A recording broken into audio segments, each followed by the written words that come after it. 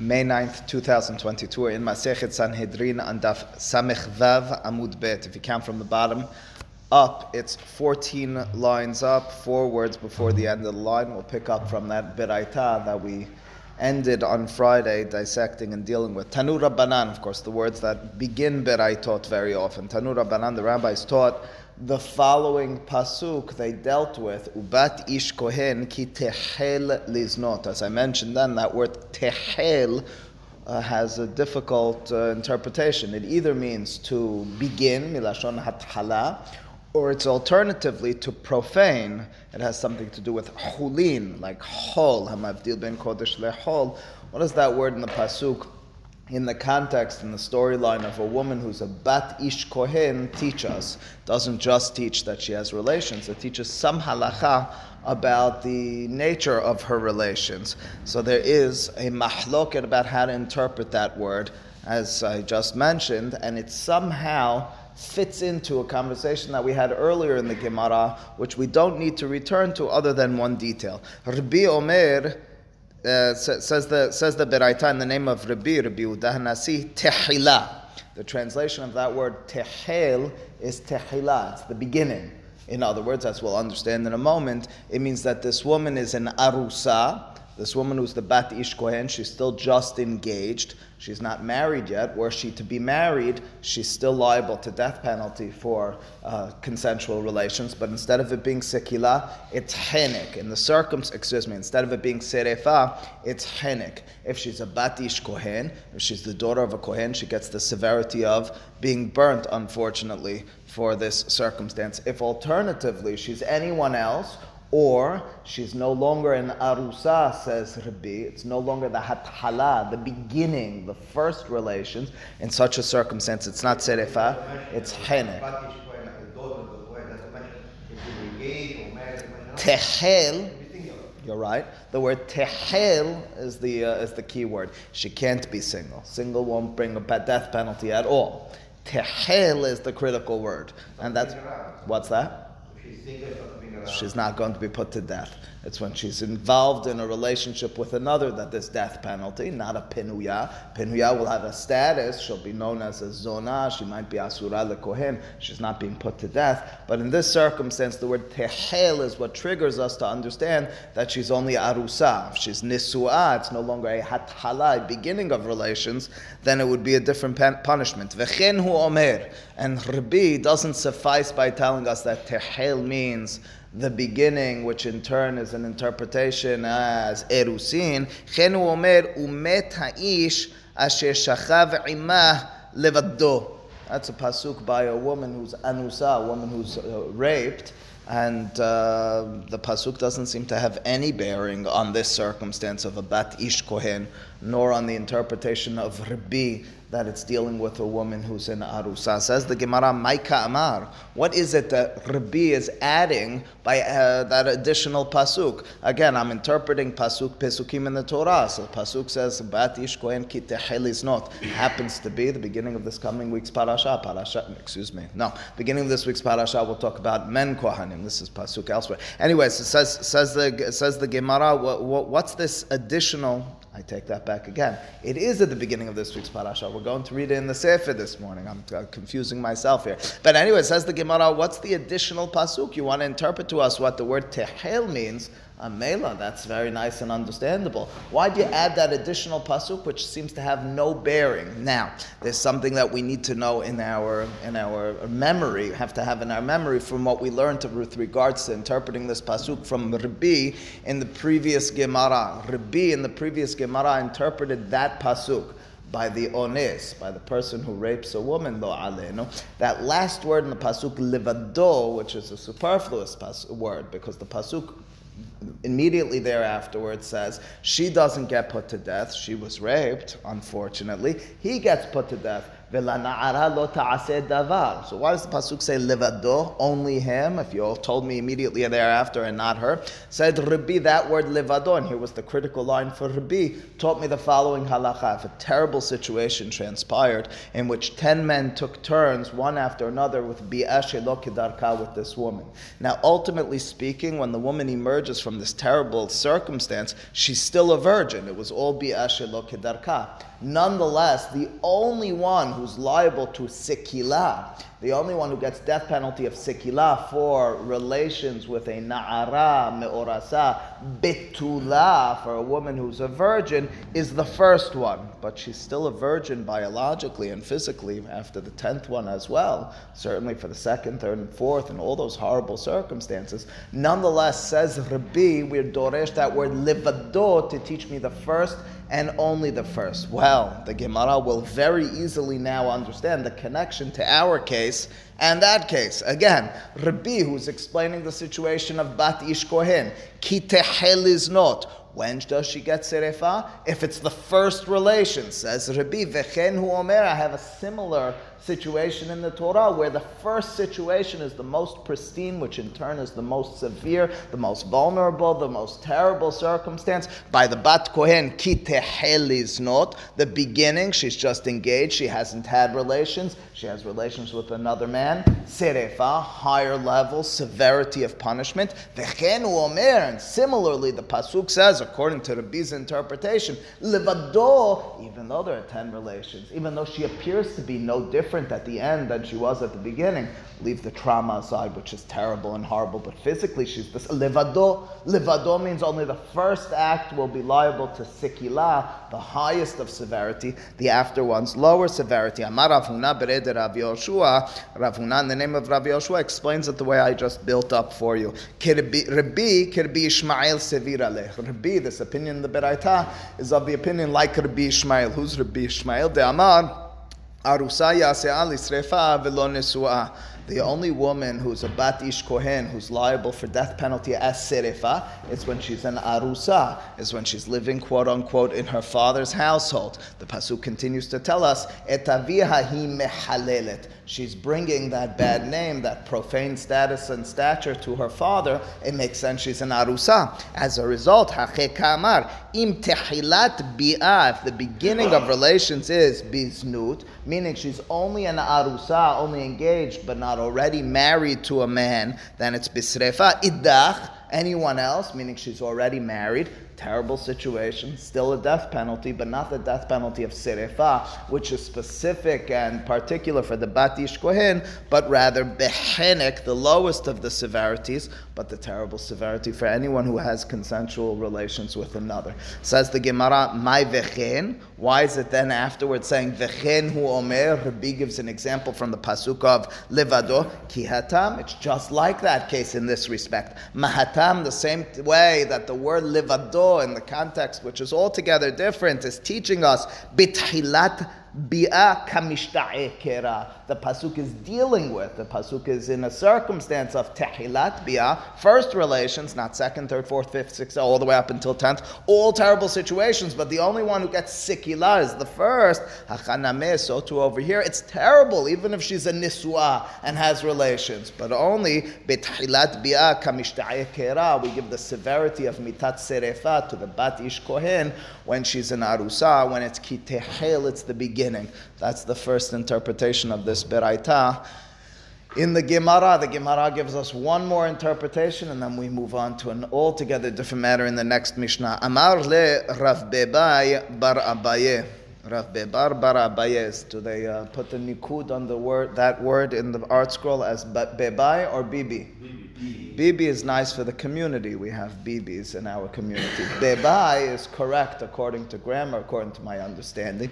I had a friend, we lived, when I was in yeshiva, down the block from Rav Elyashiv's Bet Knesset, from his shul. And he gave shi'urim in Yiddish. At this point in my life, I certainly didn't speak or understand Yiddish. Neither did most of my friends who were in yeshiva, even though we were living in Mea Shearim. It was an American yeshiva. And anyway, he went to Rav Elyashiv. Rav Elyashiv was the Gadol Hador for Ashkenazim. He was Rav Chaim Kanievsky's father-in-law for the Ashkenazim, and even for many Sfaradim, Chacham Vadia Yosef earlier in his life, in the 70s, had a very close relationship with Rav Elyashiv. He quotes him in his books. Anyway, he lived down the block. I used to pray there often. I prayed there when I got married and lived in Yerushalayim. I would walk there. It was always a scene. It was always something to behold, because there was a Pesach halacha, something interesting to be. Gadol shimusha yodeh min limuda, just watching and observing a Talmid Chacham of that standard. Why am I mentioning this in our context? Because I had a Havruta. I remember his name, a Syrian-sounding name, was Ashkenazic guy, and he would go to the class sometimes, the shiur of Rav Elyashiv. So I remember the first time he went, I said, "But you don't speak any Yiddish. What do you do in the shiur?" He said, "I didn't really understand anything that was going on." So I said, "But what did you understand?" He said, "Well, he pronounced the word as Bibi, so now I know to pronounce it as Bibi." I said, "What's the Hidush?" So he showed me that Ya'avetz, Yaakov Emden, points out that this name should be pronounced as Bebai. Why Bebai? Bebai is some pasuk somewhere in Tanakh. Unfortunately, I'm not proficient in all the pasukim. It says somewhere in Tanakh, this name, maybe it's one of the Tereas, I forgot where, it says Bebai. So as a result, the suggestion of Ya'avetz is Bebai, but everyone says Bibi, just like Rav Elyashiv, apparently art school as well. Okay, Amar le Rav Bebai, there it is, there's the punchline. We're reading it as Bebai. Bar Abaye, mor lahache amar. He says, my master didn't teach it this way. Now you'll see how insignificant my story was, because we're not even caring about Rav Bebai. Umanu, who's your master, who's your teacher? Rav Yosef. Okay, so my teacher, Rav Yosef, taught this statement of Rabbi. What's the statement of Rabbi? Rabbi was translating that pasuk, ki teheliznot, and he said, v'chen hu omer levador. Remember, that's what we're dealing with. He said, well, our interpretation until now was that Rabbi is saying that the relations is specifically and only during Erusin for the bat kohen who gets serefa. This suggestion will be that it's Rabbi, ki Rabbi meir sevirale. Rabbi admits and accepts that even if this Bat Ish Kohen is married, it's not the first relations any longer. It's no longer a hathala in that respect. She's married and she's involved. Which means she's already had relations. If she now has relations with another, the Bat Ish Kohen still gets serefa. How do you explain the Sevir ale amar niset le'ehad min hapesulin mitata bechenek? So here's the circumstance, and the only circumstance where the daughter of a Kohen with extramarital relations gets put to death with serefa. She, generally speaking, will be serefa. Whereas the first opinion we had earlier, Rabbi Ishmael, our interpretation of Rabbi is it's only minha erusin. According to Rabbi Meir, it's even minha nisuin. Does that mean across the board? No. That word ki tehel has an important meaning. It means that tehilat hilulin, the beginning of, not only beginning of, but the beginning of making her whole. What do you mean making her whole? What sort of relationships has she had prior to this illicit relationship?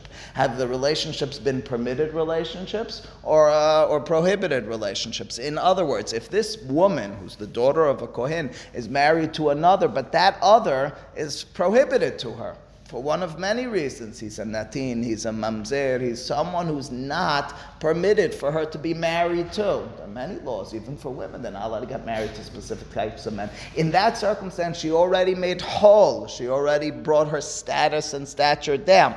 After that, says Rabbi Meir, in turn says Rabbi, the only circumstance that will find that Bat Kohen doesn't get serefa when she already, quote unquote, brought herself down. She started with whole by marrying the wrong family, by marrying the wrong guy rather. She now, if she has a subsequent relations, extramarital, she gets put to death, but not by serefa. I mean, understanding the difference. The first approach was, it just means it's the first relations. It's so severe because it's specifically the first relations this woman has had. Alternatively, it's not the first relations. She's been married happily. She's been married with a kosher husband and a kosher family. Extramarital relations, serefas. I mean, across the board. No, tehel teaches me that it's milashon hulin and hathala as one. She hasn't yet brought herself down in stature by marrying someone forbidden to her. If she's done that, so then we say if she now has extramarital relations, it's not bisrefa. But if she's been married to anyone else,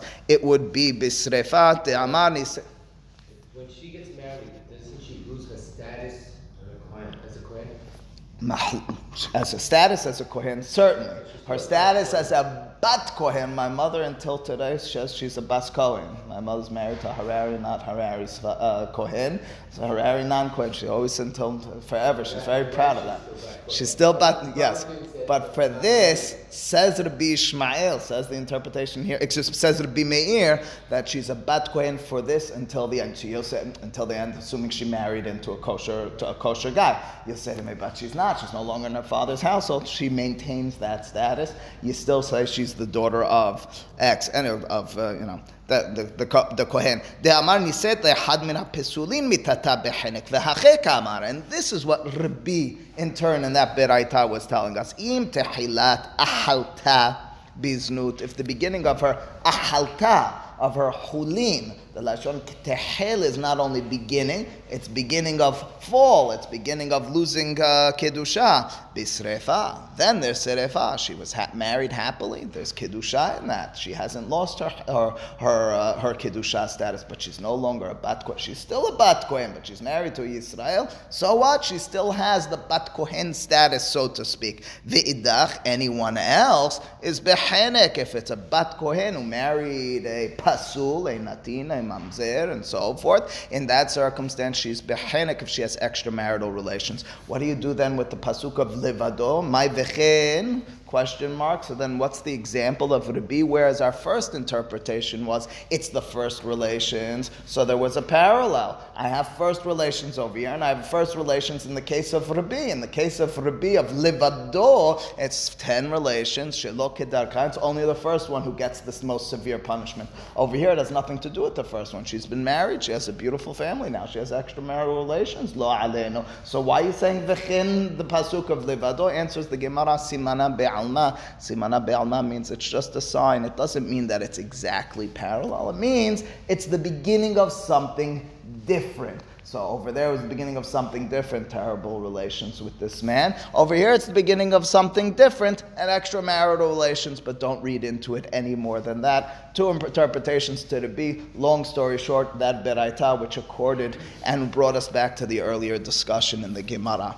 The next Mishnah brings us in a new direction. We have just we have two Mishnayot left in the Perek, and each of these Mishnayot will deal with first Mesit and then Mediach, and Mediach will bring us back into a conversation of Achizat Einayim, which we talked about earlier, which gets us back into the conversation of Kishuf and Me'onen, and that really brings us through the rest of the Perek here, a daf and a half till the end of the chapter. Now, what is Mesit? Well, the Mishnah tells us what Mesit, but just very briefly beforehand, we know we have discussed Mesit already. It's a person who lures another into avodah zarah, and that person, as well as the other, are both put to death by sikila. This Mishnah, the subsequent Gemara, will deal with the details. Says the Mishnah, hamesit.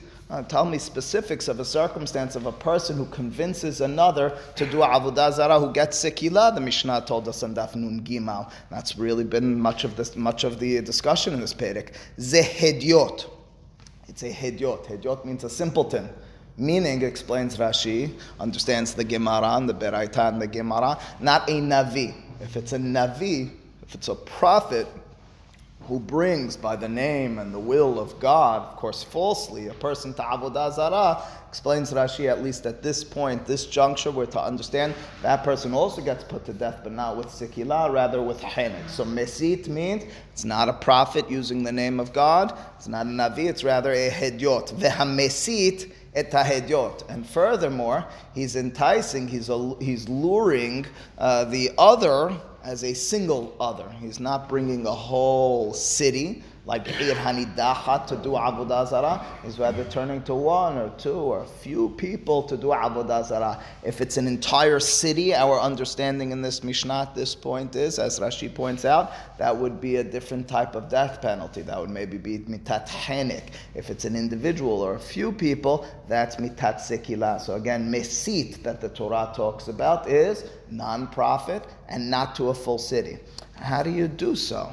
Don't do it. But how would a person become a mesit? Amar, he says to another or to a few others, yesh yir'ah b'makom peloni. We refer to avodah zarah here as yir'ah, the awe-inspiring issue or matter. Okay, there is avodah zarah in some place. Kach ochelet, this is what it eats. Kach shota, this is what it drinks. Kach mitiva, this is how it does good to others. Kach miri'ah, here's how it excretes. That's the way it's done. Of course, it's bimakom piloni, because if they point to it right here, you'll go and check it out, and you'll see that it doesn't eat or drink in reality. So in another place, that's how a person does hasata. Now continues the Mishnah in explaining how we put to death this person. Kol chiyavei mitot shebatorah en machminin alehem. Generally speaking, all the other chiyavei mitot, anyone who gets put to death from the Torah, we don't hide in our approach of them to put them to death. In other words, we have two men stand in front of them and very clearly and unequivocally give them a hatra'ah. They issue a warning. They turn to this person, you're about to be mahalel Shabbat. Do you understand what you're doing? Do you know the punishment you'll get for what you're doing? And then the person needs to accept a kabbalat hatra'ah, and that's how we put them to death. There's no hiding from that. We don't peer through the lattices and catch them and then bring them to court. There's none of that sort of business. En machminim alehim. We don't hide. Chutz mizo, except for the mesit.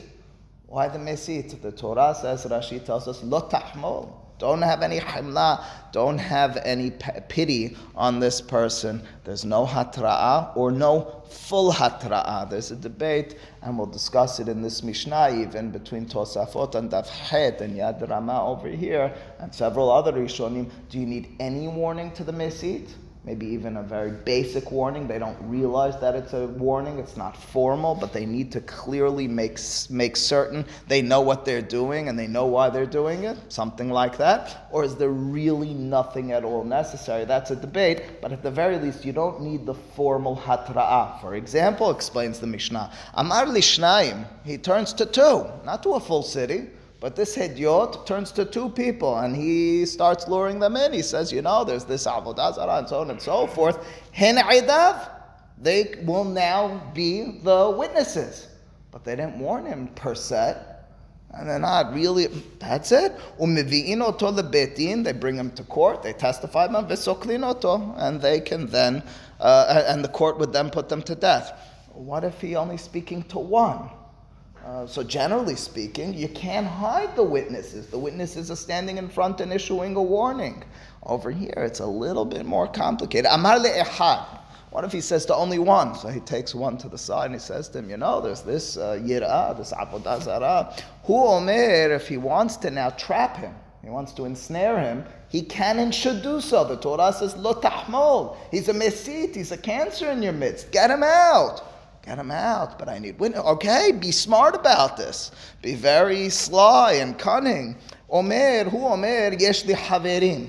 He says, something? I have friends. Rosim bekach. They might be interested. Im haya arum, if the mesit is a sly one, ve'eno yachol ledaber bifnehem, and he says, listen, I'm not able to talk in front of many. I take a case-by-case basis. In other words, this guy says, I don't want to get caught. I know the community is very strong on this. If they catch me, they're going to put me to death. So he's only speaking to one. This one is trying to ensnare him. Again, what's the circumstance? It takes him. Other people. Lo yodea, maybe yes, maybe no. Might be his first one, but he takes what we've had. So he turns to someone on the side and says, you want to hear about this? So the person says, the truth is, we should be talking to many about this. He's arum, he realizes the guy's trying to catch me, or he might be trying to catch me. I don't want two witnesses there. I don't want two potential people who hear what I say who could put me to death. I'm very careful about this. I'm going to play this by the book so that I don't get caught. I can't speak in front of them. Says the Mishnah, nonetheless, what you can and should do is pull a skit. Pull a situation where you stage him talking, believing he's only talking to one, while others are listening. Machminin lo edim achorei hagader. You put two witnesses behind the fence. Say, okay, let's continue talking. I'll meet you tomorrow night in that corner. We'll be very quiet, secluded, don't worry. But you keep people listening. We, generally speaking, can't do this. We need to give a warning. Over here, we're not giving that sort of warning. Vehu omer lo emor ma she'amarta biyehud. And says the fellow, the guy who he's trying to lure into this, says, could you tell me again, remind me what we talked about in privacy? V'hala omer lo, and he now repeats them, there's this yira, b'makom ploni, it's ochel, and shoteh, v'hu omer lo, he'ach naniach et Elokeinu shebashamayim v'nelech v'na'avod etzim v'avanim. And in turn, and the question is, this is the key line that's questioned, and we don't know exactly why this is in the Mishnah. Does there need to be a response for some reason or another from this guy who's listening? Technically speaking, once the guy spoke, chalas, he spoke, he tried to tempt him in again, and bring the witnesses out, grab him and bring him into court and testify about him. Alternatively, the Mishnah now injects, he says, how could we do this? He's supposed to say that. Sounds like, im chozer bo hare mutar, ezem mutav. If he now says, okay, I changed my mind, you're right, I never meant it, all right, we leave him off the hook. V'im omer kachi chovatenu, if he says alternative, this is our way. Kachi yafeh lanu, this is the right way. Hamdim me'achorei hagadim mevi'in oto lebetin v'soklin oto, the people who are behind the fence grab him and bring him into court, and that's his demise. Again, the Mishnah adds in that description of he's supposed to respond. How could we do this? Go after stones and sticks instead of the true God? And he responds, why is that all there? So one of two reasons. Either that's a miksat hatra'ah. That's like it's not a full hatra'ah. That's an understanding. It's not a full warning. You're not saying to him, do you understand what you're doing? I'm going to put you to death and so on and so forth. But at least you're issuing something. Alternatively, it's a bit different over here.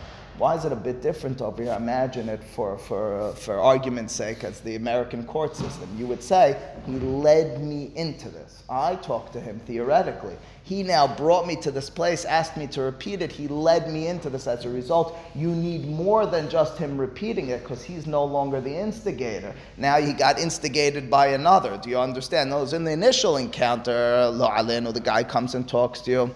All right, he's a messi. That's it. You have witnesses. Chalas. Over here, you brought him. You asked him to repeat it. For that reason, you now need to be fully clear that with him and with others that he's saying this out of his own volition. Yes, Jeffrey? So, someone who's encouraging someone to do idol worship, but it was present, that would be a less severe punishment. What's present? The idol is present. The idol? No, just as bad. So why are they making a deal that it's far away?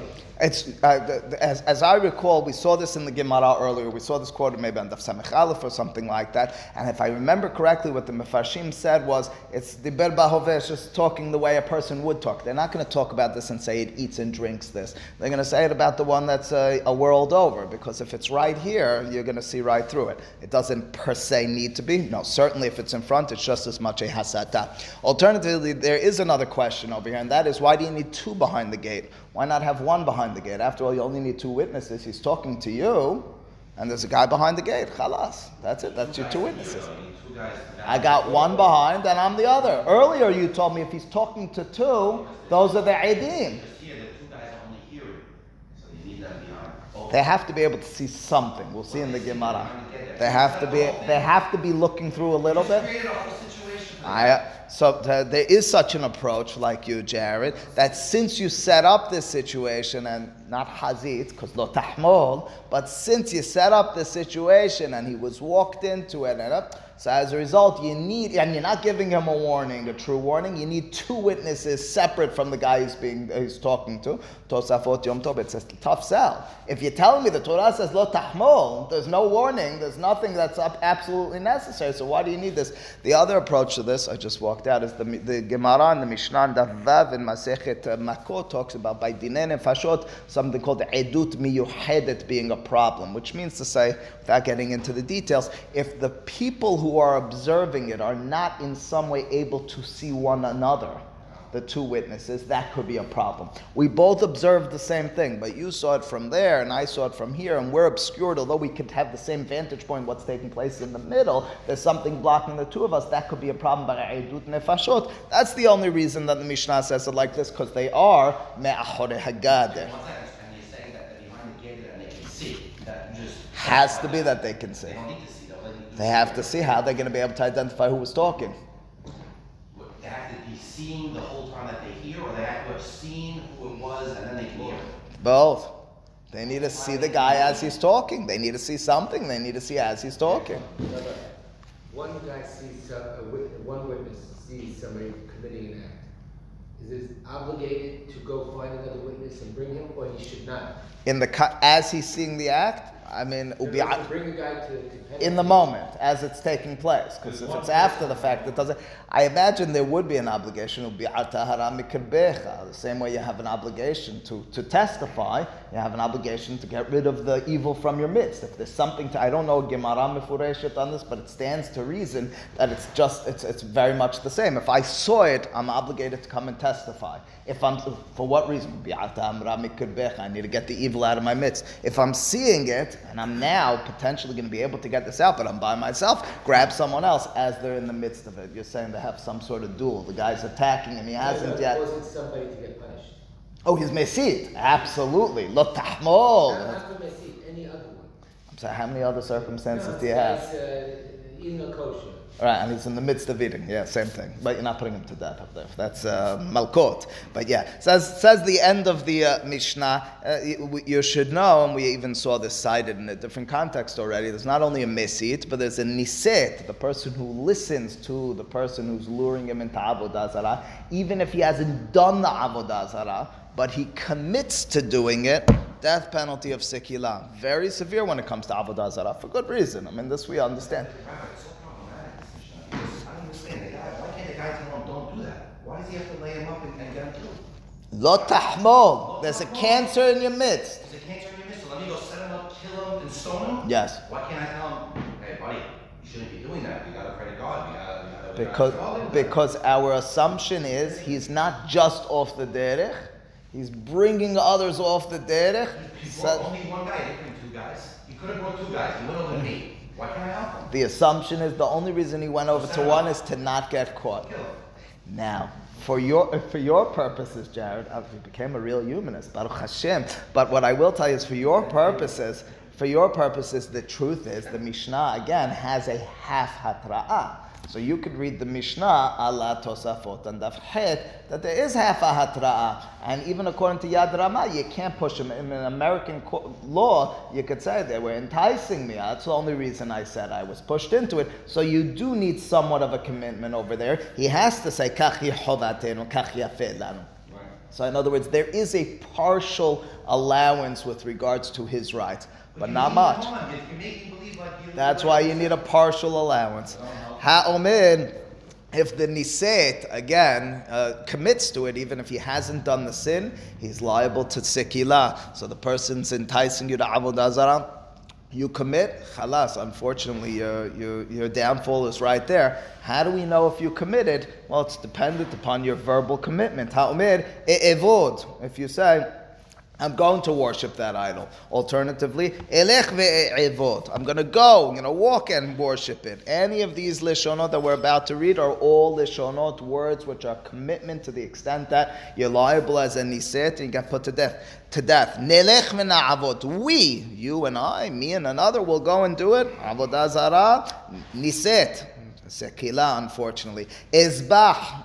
I'm going to slaughter. Elech ve'ezbach. I'm going to go and slaughter. Nelech ve'nizbach. In plural, we're going to go and slaughter to this avodah zarah. Aktir. I'm going to burn for this avodah zarah. Elech ve'aktir. I'm going to go and burn. Nelech ve'naktir. We'll go and burn for this avodah zarah. Anasech. Alternatively, you say that I'm going to do a libation. I'm going to do a sprinkling of something to this avodah zarah. Elech ve'enasech. I will go and do the nisuch. Nelech ve'enasech. In plural, we'll do it. Ishtahave. I'll bow. I'll worship in the way of bowing. Elech ve'ishtahave. I'll go and I'll be mishtahave. Nelech ve'nishtahave. We will go and be mishtahave to the avodah zarah. All of those lishonot are all formally considered a commitment to the avodah zarah. Niset, and you get put to death with sikila for any of those commitments. The Gemara begins. We're just going to read the very beginning of the Gemara over here, where the Gemara is being medayek in the Mishnah. If you recall, the Mishnah started with the characterization of what is a mesit.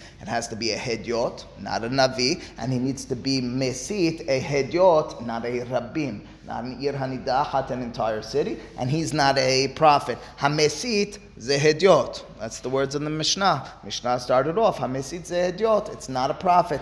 Ta'ama explains the Gemara. The reasoning over here is the hedyot, that this person is a simpleton. Ha navi, if he were to be a prophet, and he's using the name of God in this enticing, behenik, he gets put to death, still gets put to death, still very severe, just the lowest of severity, strangulation. What's that? We will deal with it. We will deal with it, and we'll deal with whether it stands lahalacha. For the moment, we just need to understand what it's telling us, and you should know we're going to fall off of it. The hamesite tahediot. Furthermore, the Mishnah made clear to us it's to a single person. Ta'amad yahid. It's clear that we're talking about speaking to one. Harabim, again, you would imagine it's the opposite over there, right? In other words, if you ensnared a whole city, behenek, you get put to death with strangulation. That's the simple reading of the Mishnah. We made this point in the Mishnah. We're just going to read a few more words over here and setting up the question. Maneh, who's the author of our Mishnah then? Again, the author of our Mishnah is assuming, according to our understanding, number one, it needs to be not a prophet. Number two, it has to be not to a city. Rabbi Shimon he. It's the opinion of Rabbi Shimon because we have a mahloket between Chachamim and Rabbi Shimon, and the following beraita will suffice with that for now. The Tanya, the beraita says, Navi shehediach. If it's a prophet using the name of God who brings others to Avodah Zarah, Biskila, Chachamim say, gets put to death with the highest severity. Rabbi Shimon omer behenek. Rabbi Shimon says the lowest, it's strangulation. If our interpretation of the Mishnah was, as we said earlier, it means our Mishnah is Rabbi Shimon. Furthermore, and we'll finish with this, Madihi'in hanidahat. If they're ensnaring, if they're enticing the entirety of a city, biskilase hachamim. That's not like our Mishnah. Rabbi Shimon omer behenek. Rabbi Shimon disagrees, and his opinion is there's a lower liability for some reason. But our Mishnah, leading into the question which we'll deal with tomorrow, is following specifically and only the opinion of Rabbi Shimon. Baruch Adonai le'olam. Amen ve'amen.